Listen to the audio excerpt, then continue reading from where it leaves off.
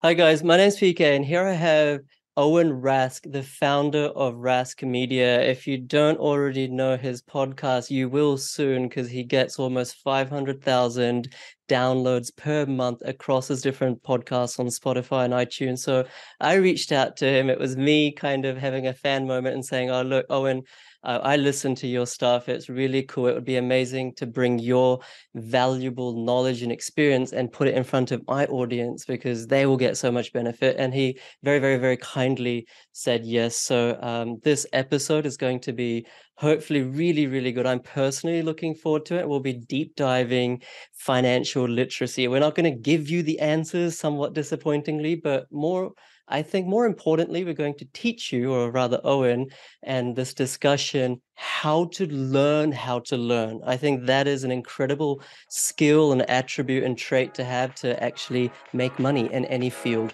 of life. Welcome to the Oz Property Investment Mastery Podcast. My name's PK, and I help busy people build passive income by buying top 5% growth and cash flow property and build a portfolio using data without wasting months doing research, spending weekends at inspection or catching flights, or dropping $10,000 to $20,000 on buyer's agents every single time. So if you're confused, lack confidence, and just overwhelmed with all the information and marketing misinformation available online and don't know where to start, then this show is for you. Thank you so much, Owen. Thanks, PK. I really appreciate you reaching out to me. Yeah, I mean, I could say the same thing about you and what you've created. So I'm just happy we both get to help people. Isn't that wonderful? So thanks for having me today. It's really cool. It's really cool. And I sort of know about your background because I did a lot of research and I listened to other podcasts. But for other people's benefit, could you just go into like your background in terms, and especially like to do with money? Because people will listen to your podcast, they'll see you and assume that you've been some sort of like financially literate person your whole life, but it wasn't that way all the time, was it? No, that's right. So I grew up in outskirts of Melbourne towards the Yarra Valley. We had a farm there, a family farm. But my parents, neither of them were interested in money necessarily. Um, Basically, like through high school, I spent a lot of time working, putting basically like not fending for myself, but you could probably say that was close to it. And I had this huge anxiety about money always growing up. So my grandparents are survivors of the Holocaust, came to Australia, and that kind of rippled through the generations. But yeah, I mean, I was fortunate enough to go to a Catholic school, not a private school, but a Catholic school, and I got a kind of pretty good education. And I was just completely lost, didn't know what I wanted to do, and money was the furthest thing from my background. And we're out of school. I got admitted into the Special Forces Direct Recruitment Scheme, which is the only I guess, pathway into the special forces in Australia from civilian life. And basically, what was happening, PK, is I was basically like running away from a lot of the issues that I had. So a lot of the kind of like the anxiety and things that I was trying to solve for just by removing them, and it didn't really work. And basically came back to Australia.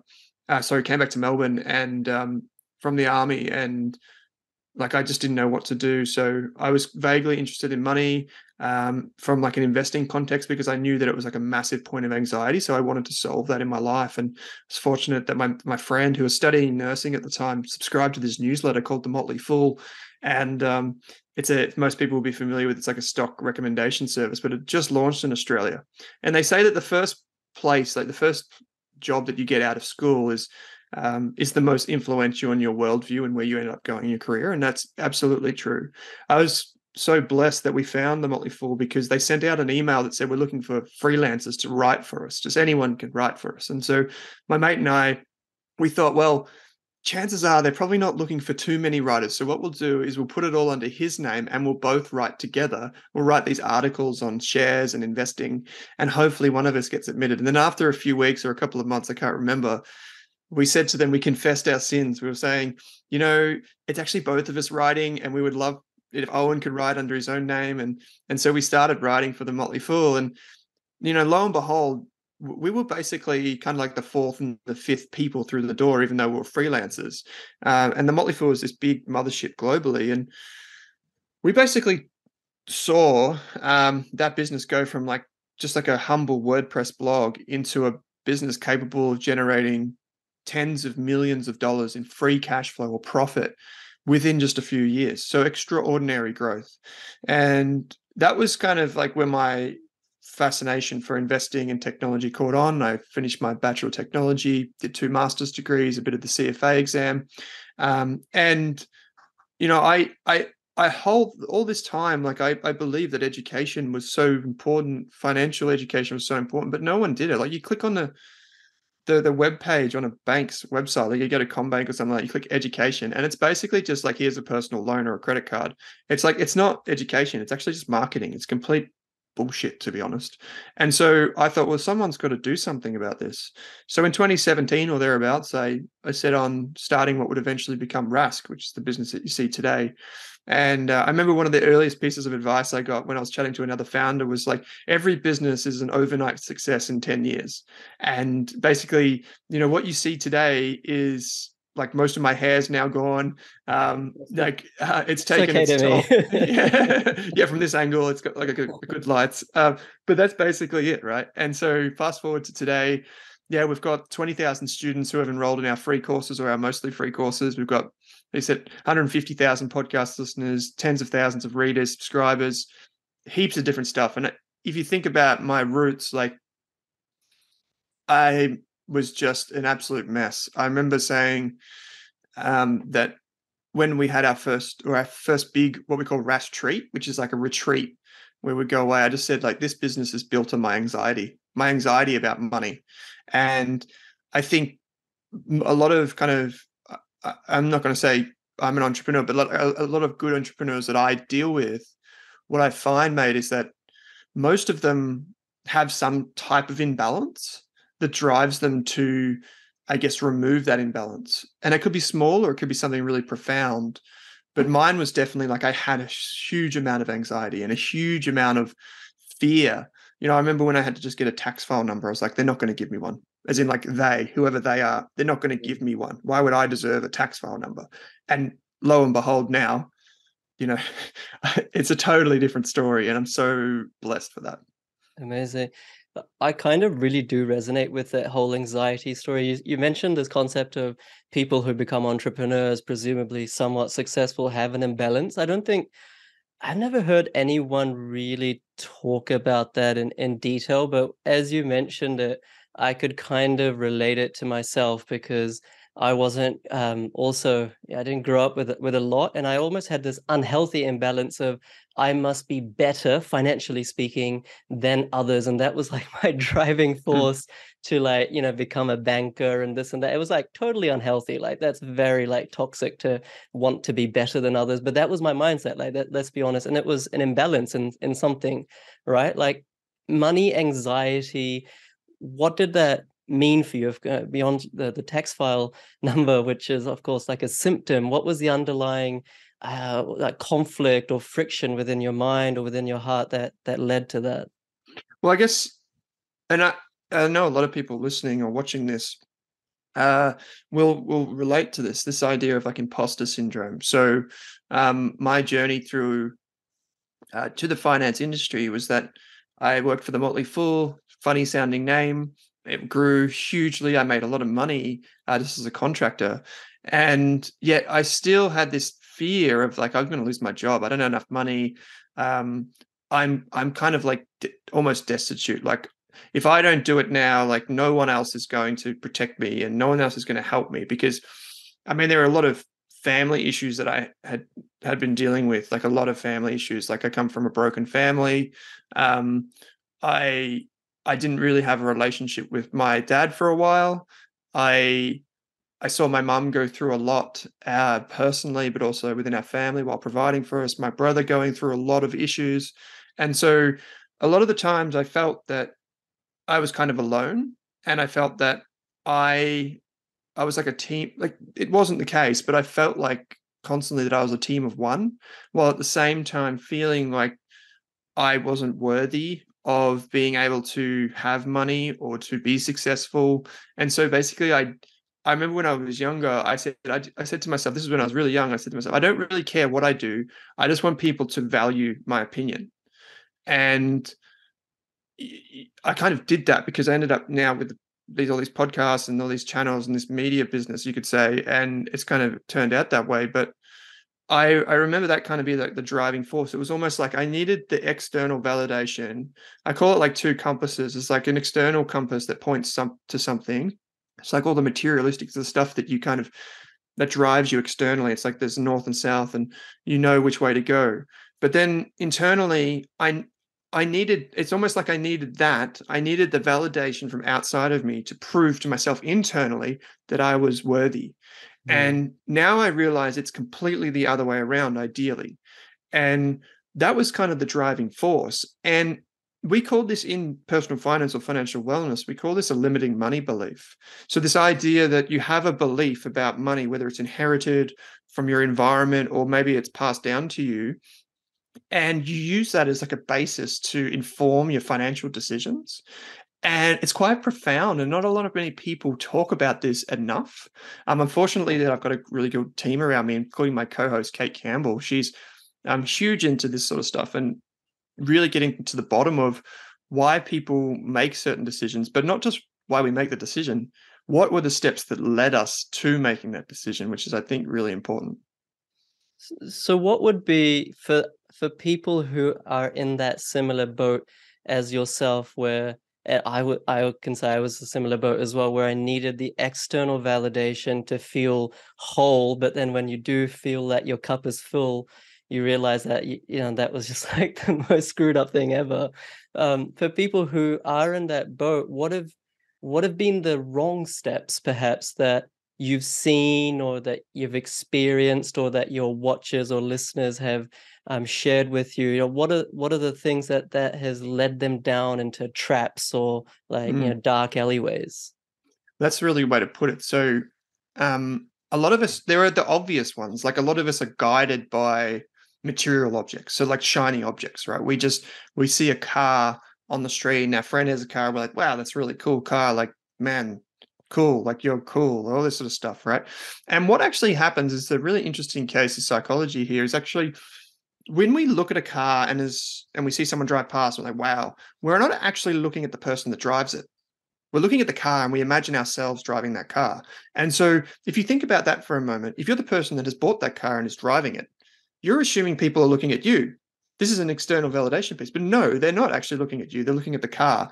And so there are a lot of instances where that happens.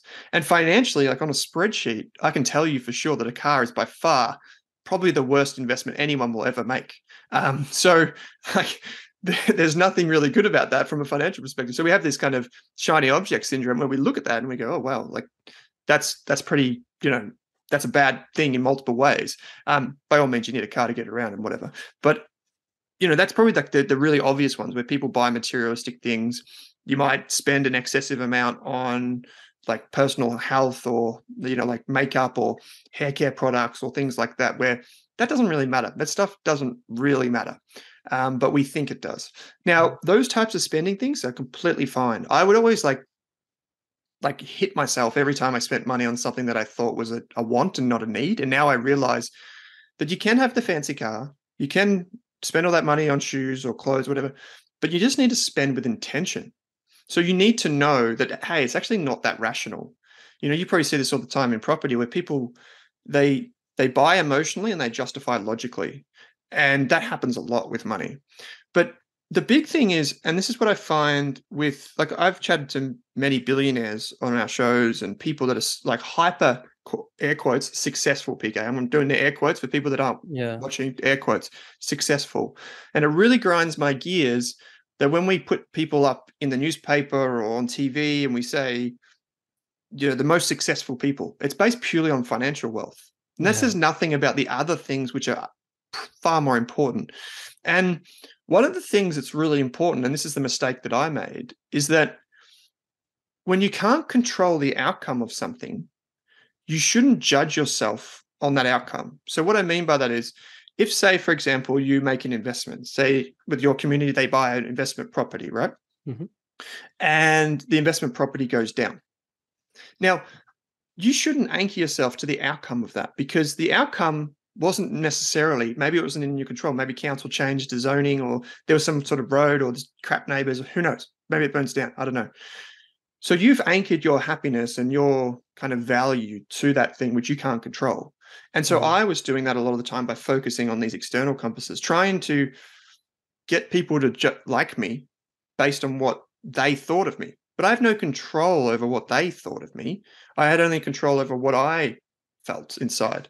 And there's this really interesting thing, like people will say this, is that so you need some money and you need some health basically to be happy. Like you need to have a good like health, good diet, get your sleep, do all that sort of stuff. But then you also need a certain level of income, enough, right? But if you start earning excessive amounts of income, you'll find that the happiness and the studies that show that anything basically over about 80,000 then starts to fall away until about 150,000. This was based on a few years ago numbers. It's probably gone up thanks to inflation. But once you get to that sort of level of income, it has no bearing on increasing happiness. And Yeah. so I was thinking, well, if I earn more, I'm more successful in business, I'm going to be happier. And so my mistake was that when it's truly not the case. And Marshall Goldsmith, who's this fantastic executive coach in the US, he basically says that you need alignment between like your aspirations. So what like the why you do something, the ambition and like what you want to achieve and your day-to-day activity or the process. So you need kind of alignment between those three things. Mhm. So the long-term higher purpose, the goals, and also what you're doing each day. Whereas a lot of people just focus on getting stuck down in what they do each day. They don't think about, well, why am I actually doing this? I'm Yeah. just trying to survive. So I made that mistake. Right. What I'm kind of getting, I'm just I'm trying to apply this in my own life and learn as we have this conversation.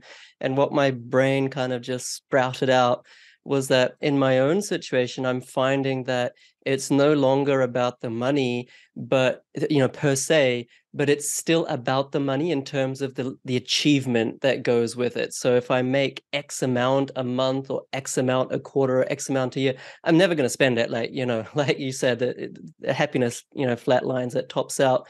But I'm still addicted, not to making the money or not to having that, oh, I have X amount in the bank, but just the achievement of it, just this like the adrenaline of like going for it. Of course, aligned to my why and my purpose and helping people, hopefully. Mm. But and I'm not sure if that addiction to achievement is happiness. So my question to you was, you mentioned that on your show, you've had many billionaires and things like that. This is a genuine question from me. Have you found that, of course, they're billionaires, so money no longer matters.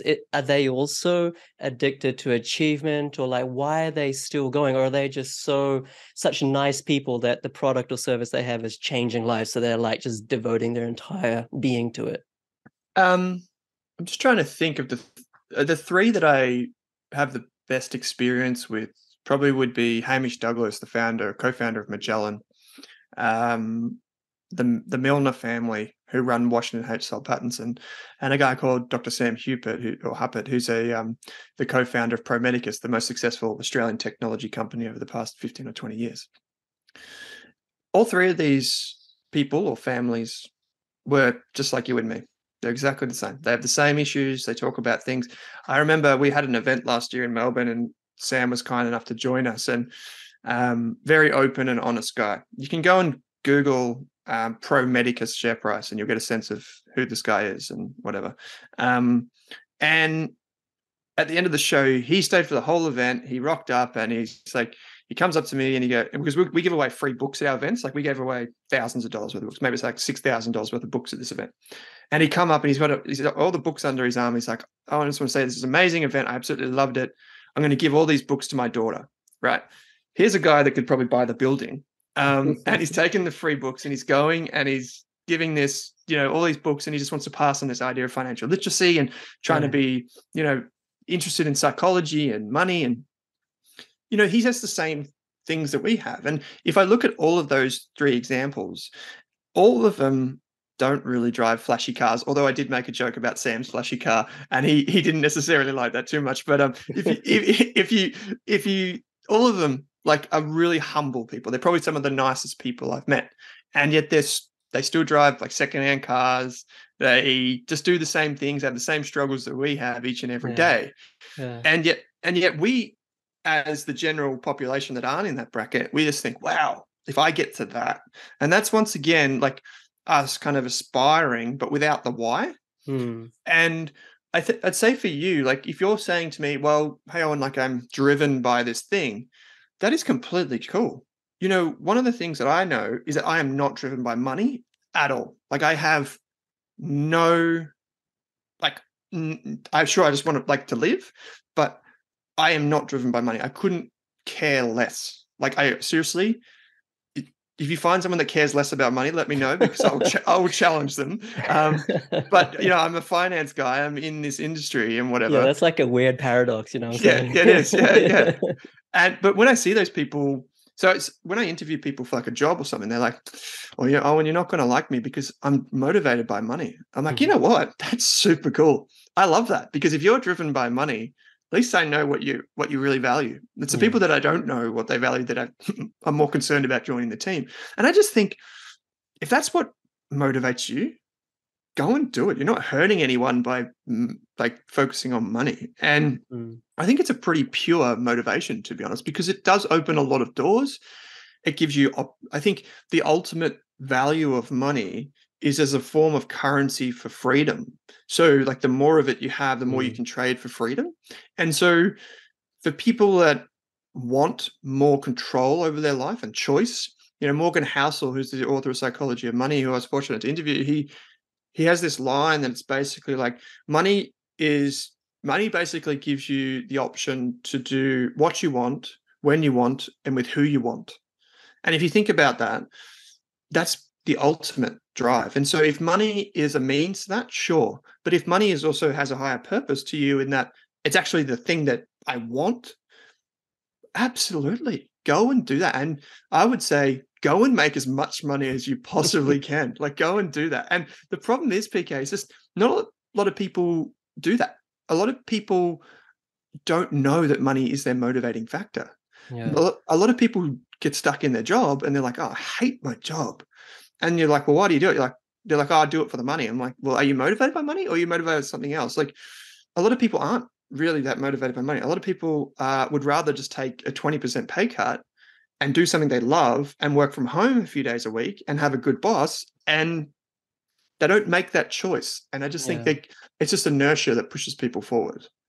Living with intentionality, like what you're saying is it's almost like, you know, how some friends are for seasons. You can be like really good friends for like 5 years, 6 years, but then through no fault of anyone, you just kind of go apart, and then maybe you might come back together in another few years' time. So, you know, some friends, not all, but there are certain types of friends or relationships rather we have that are, you know, for amount of seasons. And I feel that same with money. Money just energy. And, you know, you might have a season where you're really motivated by it, but then you kind of cap out. You're like, after a while, like, this doesn't mean anything to me. But you had to have gone through that for you to have got to that realization. And I love it. And everyone always listens to people on shows, and you've said the exact thing that everyone says, which is money is a currency to buy freedom.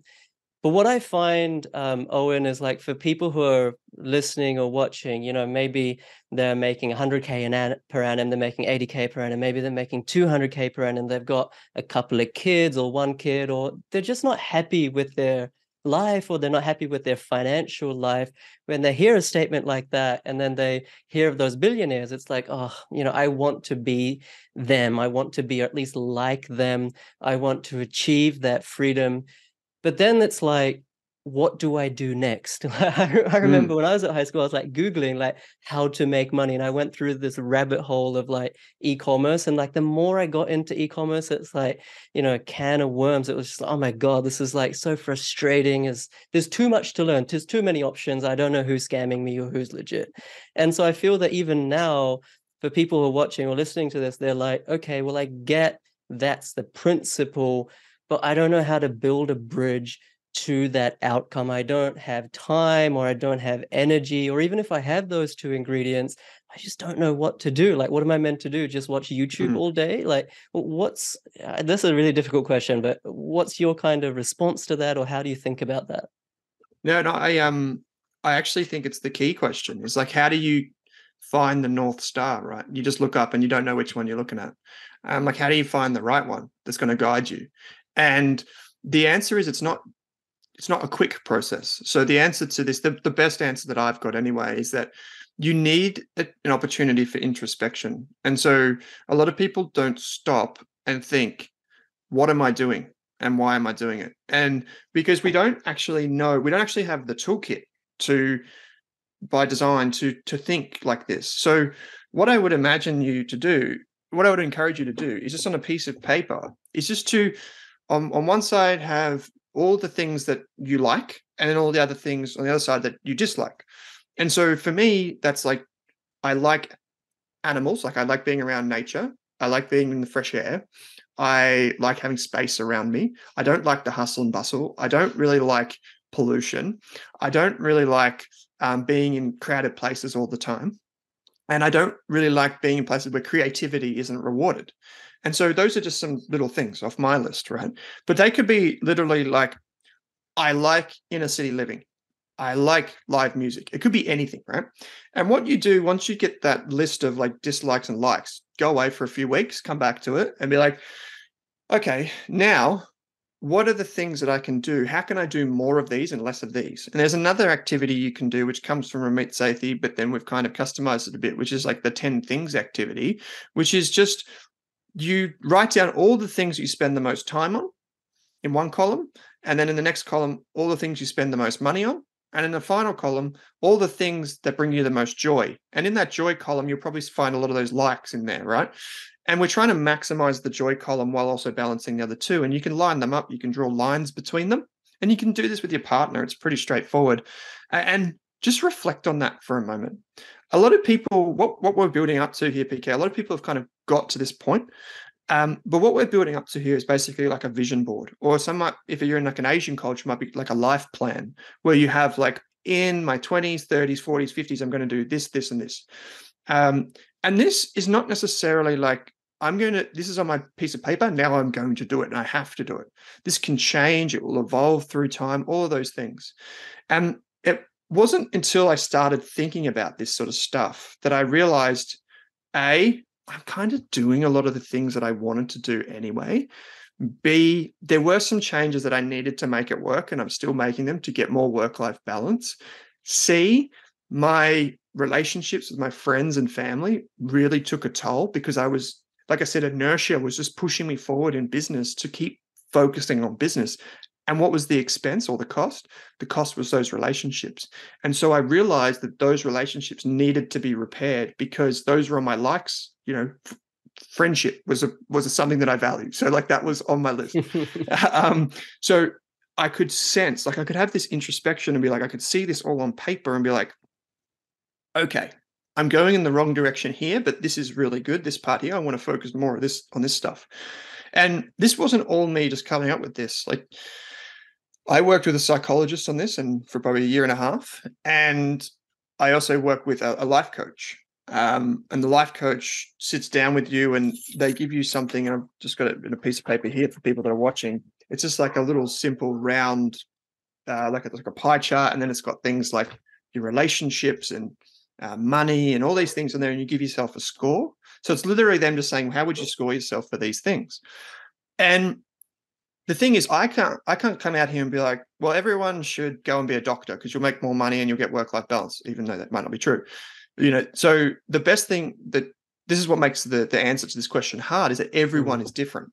And we end up in things because of that inertia, which is driven by those limiting money beliefs. Like a good one is like, oh, you need to work hard and you need to save money. Well, maybe not. Like maybe there's a point in your life where you don't want to work hard and you don't want to save, and that's okay. Like in your early 20s, like, yeah, go and have fun. Don't just go and have fun. But so everyone is different. And I think when we kind of break free of those limiting beliefs, like those shackles that hold us back, and we actually take time to look at these things, I think that's the way we become more intentional with money, with our careers, and relationships and all those things that truly matter to our happiness. Right. I'm going to forgive me in advance, but I'm going to step this up a second and like ask him maybe an even more challenging question, because through deductive logic, this is kind of the next step. Okay, so let's assume that I have engaged a life coach or some sort of therapy, which, by the way, I'm a huge proponent of. I get myself as well. I have a therapist who's completely revolutionized my money mindset, my scarcity habits, all that kind of thing. Let's say I've done that, really solid inner work, and I'm like, okay, this next 10 years of my life is about wealth creation. This is about wealth creation. I'm happy to devote the time to it. I'm happy to devote the energy to it. My family is supportive. Everything else is in balance. I'm all good. But now I'm in analysis paralysis mode. How can I make money? There's different avenues. I can start a business, I can get a better job, a higher paying job, I can invest in the stock market, I can do index funds, I can do property, I can do fixed income. There's unlimited ways by which you can make money. And it's really rich of podcasts like myself to go really deep in property and say, guys, property is the way, you can get ahead, but it might not be right for everyone, right? Based on their risk appetite, based on, just themselves. Like, how can people actually figure, I'm not asking you to tell people what the correct strategy is, but how can people figure out what is the correct strategy, what is the right path, or what is the right blend of strategies? Once again, I'm not asking from a financial perspective, but from a mindset, from a mental framework. But how do people approach that and just get out of that constant overthinking, and then watching other people get successful, and and that just builds more pressure on themselves? Yeah, it's a great point. There's these two schools of camp. There's one that believes people make decisions, 80-20 decisions, those really quick decisions. And then there's the others that are the really discerning thinkers. And those are the ones that can't decide between SPC or Heinz or the home label baked beans. And they're all the same thing, that has come in a different wrapper, right? So now that's kind of controversial. Some people that love baked beans will be like, well, hold on a second. There's different, I guess there's different courses for different horses in this respect. And I think a lot of people, at least in the investing context, are really guilty of overthinking things. And so we have kind of I heard something this morning from an investor who I was interviewing, which was really cool. He said he basically subscribes to this idea that the ideal investment strategy is the one that of least regret. No matter what you do, you're going to have regret. So if you cast your mind forward, you could invest in a property. Well, what's the thing there? Well, maybe I've got, a commitment to property management, or maybe there's debt that I need to service, so it keeps me in my job or whatever. If I invest in shares, well, I've got to deal with the volatility. It seems like a steeper learning curve. If I start my own business, well, there's just the biggest commitment I could probably make. The upside's there, but the chance that it survives after 5 years is less than 40%. So, all of these different things, you started rattling these things through your mind. Now, it's a bit hard because you can't always dip your toe in the water with certain things like this. You can do that with shares, where you can just try it. You can try before you buy. Just you can even invest at $5 these days. You just put some money into some ETFs, see how you feel. If you go with property, well, there's ETFs and real estate investment funds that you can put $500 in, but it's not the same experience. And then with property, with a business, you can do a side hustle or something like that. And ultimately, I think the best way to think about this is your time constraint. And I don't mean obviously we're talking time horizon is different to time constraint. So time horizon might be well, you don't invest in shares unless you're a 5 to 10 year view minimum. But what I'm talking about is time constraint. So what do you have the time and capacity to do? So for me, I realized early on in my life that if I was going to start a business like the one that I've started, and I was going to give myself to it, and it took 4 years without a wage, I didn't take a wage, I could probably only do that really early in my life because I had the time. My human capital was basically unlimited, to 24 hours a day, of course, but that was basically unlimited. But my financial capital was minimal. I think I had 100 grand when I started Rask, and that was I've only ever taken 120 grand into the business. But that was basically my option. So I could do it early and do it hard, do it early, because then I knew that if I made a big mistake and it didn't work out, I've lost a few years. I've got the rest of my life to recover and go and get a job. Now, when I have kids or I have a mortgage, I didn't have that same flexibility because I simply couldn't take that risk. So I realized, well, in order to prioritize my strategy, I knew which one I could do at certain times of my life. And so when we come back to this vision board thing, like when you construct that vision board, what I realized, PK, is that there are certain things that I can only do in my 20s, 30s, 40s, and 50s.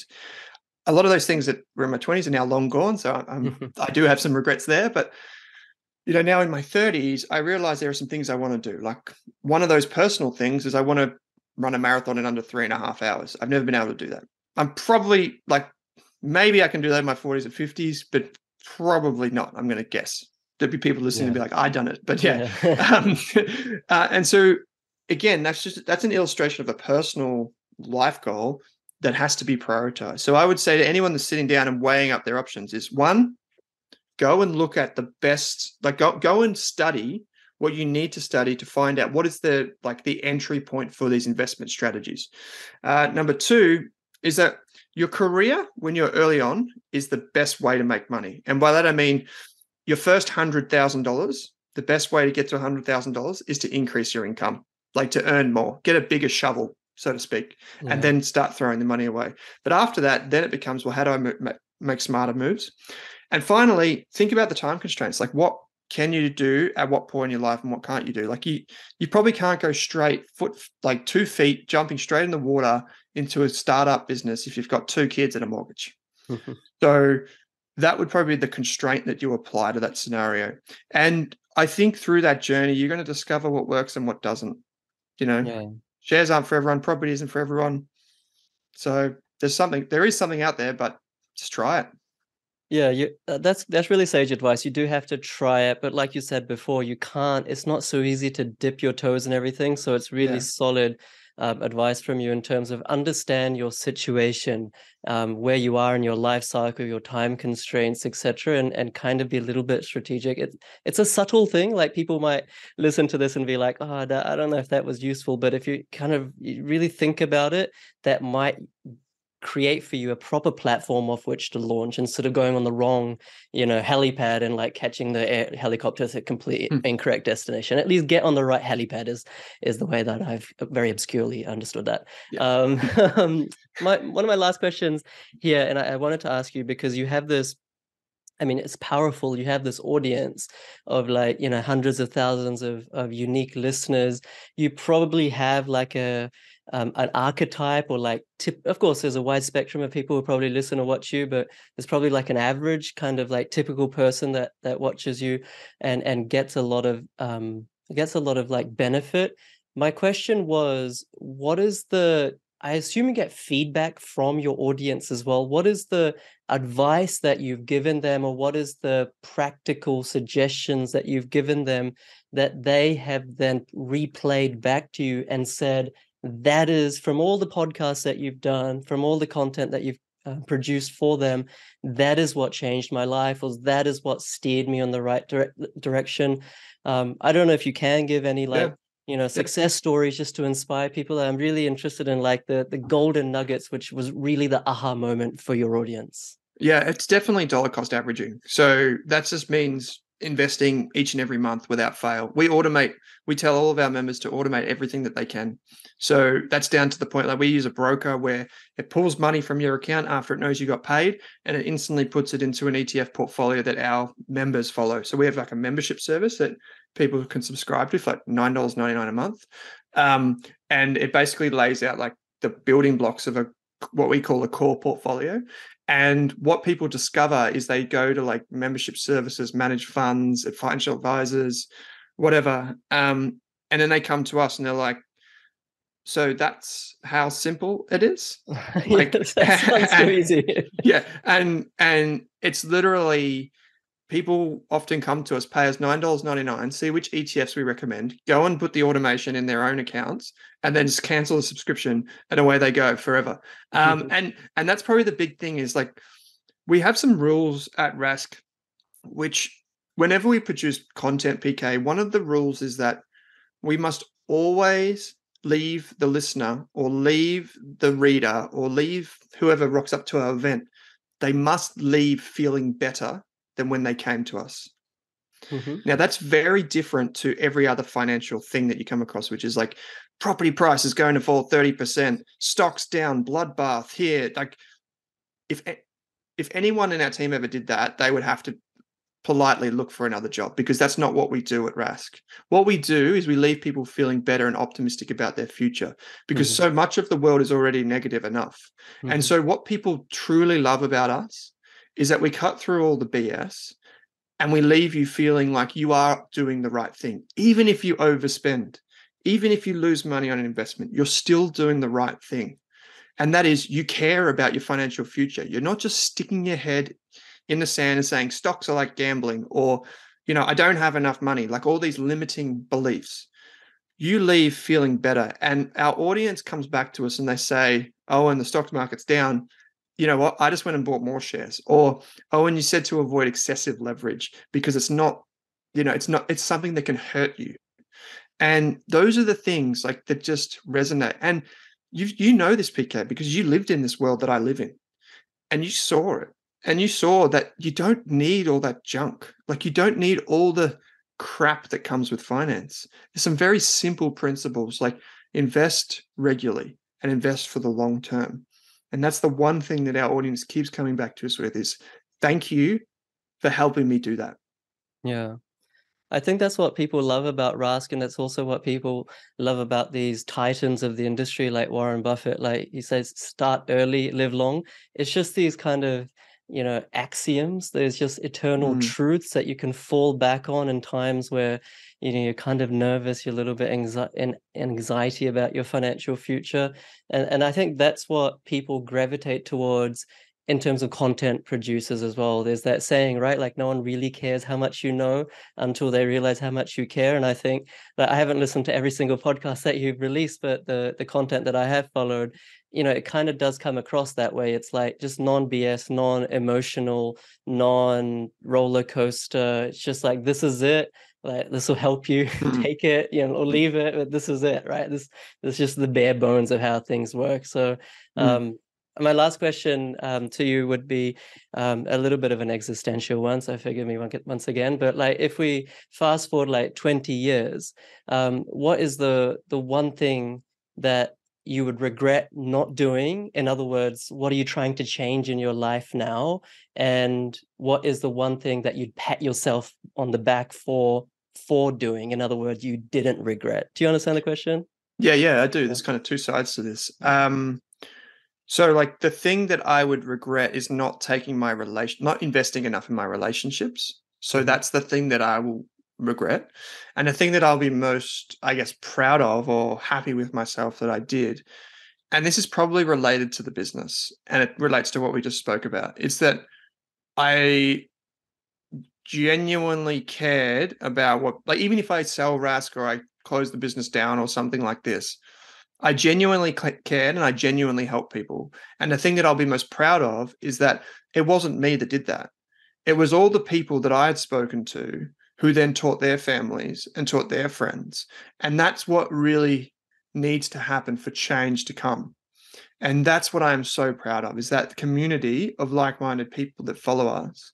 And that's the thing that makes me so proud. PK, every time we do one of these events that we run, we're hosting 13 this year, I think, we tend to lose like 50 grand on each event. Wow. Yeah, I mean, maybe one of them this year we might hopefully make some money, Okay. but we tend to lose a lot of money. So why do you do it? Well, you do it because you get to feel re-energized, and you get to Mm, see people, and you get to see the looks on their faces when they've done something, like they've made a change in their career, or they've saved money, or they've provided for a family member or something like this, or they've donated to the community. That is the reason that I do what I do. And mhm. that is what I will be most proud of myself for doing, at least in a professional sense. I haven't had kids yet or anything like that. So maybe the answer will change in 12 months. That's so cool. No, I mean, just honestly speaking, just talking with people like you is kind of what gives me energy. Just like you talked about there, what energizes you. So I'm really grateful for your time, obviously, today. And I know you've got like you had two podcasts, and then you have another one. Like, could you just go through how people can find you, and who should try to even find you? Yeah, sure. So we deal with everyone. You talked about archetypes before. We have two. We have Sky, who's like a near 30-year-old female. She's probably got a kid or kid on the way or just married. So she would love our Australian Finance podcast, which is all about like financial wellness and the intro to investing type stuff. And then we have Ryan, who's our other one, which he's an engineer typically. He's like a tinkerer, someone that likes to see how things work. That would be the Australian Investors podcast. And so we deal with both of those, but we also deal with one of our oldest members, I think was 84. And he was learning how to invest in ETFs. And so like we have all different types of people. We've just started the Australian Business podcast, and I just purchased the Australian Property podcast as well. So we do all these types of things where we're just trying to spread the message of financial literacy. It's not really like if you feel like you want to learn, chances are you'll end up on our sites or on our podcasts. Yeah, that's exactly how I got there as well. But thank you so much. I really, really appreciate your time, Owen. And thank you everyone for listening. It was a kind of a different show, but I hope you vibed with it. If you do that inner work, like for me, the big takeaway is like practical strategies are really important, but it all starts with the inner work. I know when you are feeling anxious, if you're not financially happy, you just want to skip, shortcut, fast forward to the actual practical strategy to make money. But honestly, you do have to start from the start. The longest journey starts with the start. So just make time for yourself. I think that is the big takeaway for me. And yeah, I hope you guys got a bunch of value from it. Hit the subscribe button, hit the like button. And once again, thank you so much, Owen. Brilliant. Thanks for having me, PK.